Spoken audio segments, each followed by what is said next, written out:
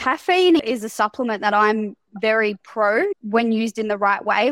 If we're talking an acute performance outcome, the evidence is clear that caffeine has positive physical, central nervous system, psychological performance benefit.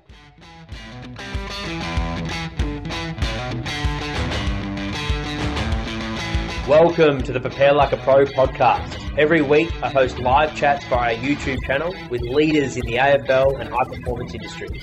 Join me live every Sunday at 6 p.m. where I debrief the recent chats and announce the upcoming guests. We drop an inspiring and educational episode every Monday. If you like the show, please follow us on your favourite podcast app. Hello and welcome to the Prepare Like a Pro podcast. Today's episode is a bite-sized interview with Jess Spenlove. To listen to the full episode, head to episode 64 on the Prepare Like a Pro podcast. Let's get into today's bite-sized episode. Hope you enjoy. You go about periodizing your nutrition to help your performance. You mentioned a couple of tips already, but if we dive in a bit deeper.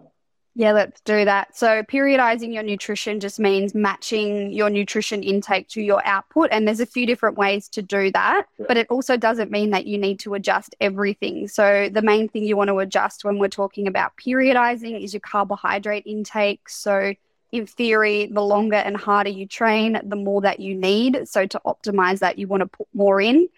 Again, I guess, the theory versus the practical are two very different things. And it's like, yeah, that's great, Jess. I'm about to go and do a 3K session on the field and you want me to eat a giant breakfast. Like, I'm not great at breakfast. That kind of doesn't work. So, the art is in then how it's actually applied. But yeah, the concept is matching particularly carbohydrate intake to that output. Let's bring caffeine into that equation. So, obviously you'll get a good result with caffeine in the acute phase, but how do you do it over a long season and particularly if you're playing finals where you're still getting good results from supplementing caffeine?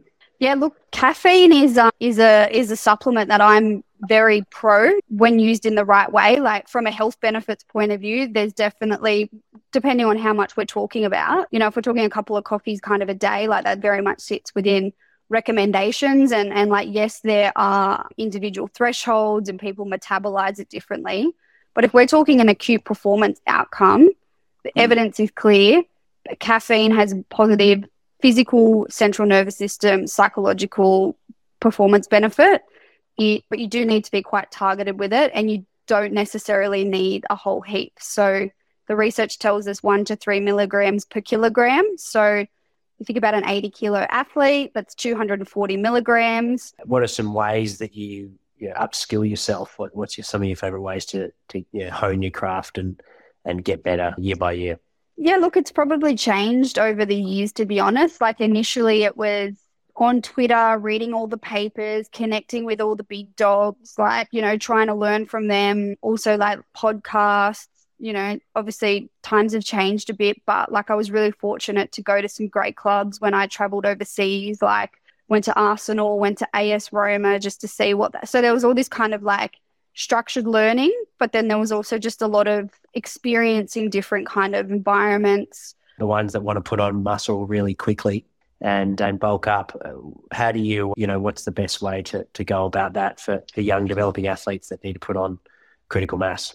Yeah, look, there's, obviously a few ways to go about it. Like education is key, not just telling them what to eat, but showing them how to eat. So I know that you've had Simone Austin on here and, she spoke a lot about cooking classes. So there's a lot of that. It's not just, it's called procedural knowledge, which is the ability to apply what you've learned. But then I also talk to them a lot about the best way to put on weight. And look, AFL preseason, it's pretty hard to put on a significant amount of weight because of the amount of Ks that they're clocking up and the amount of output. But I do talk to them about their body and how it's going to develop because, men in particular, they're developing up until 21, 22 years of age. So like depending where they're at from a hormone profile will really depend on potentially how much weight they'll put on. And I like to talk to them about their body being a house. So their muscles are the bricks and the cement is the connective tissues, the tendons and the ligaments. And just because the bricks, we can maybe put on a bit of weight and get them big and strong. But if these connective tissues don't have that ability to move with it, that can present a lot of problems.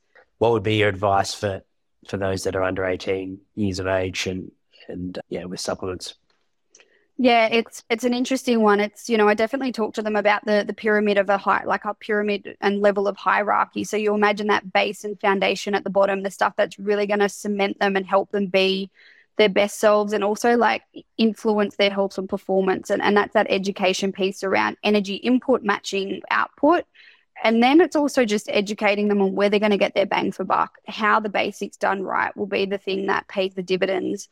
Educating them around the risks of supplements and talking to them, and also understanding what they're wanting to use and why, and then looping that back into why that food first approach is going to be the way forward. And there's one for AFL men's and then one specific for AFL women as well. So what would be the two sort of differences in advice in those two different ebooks?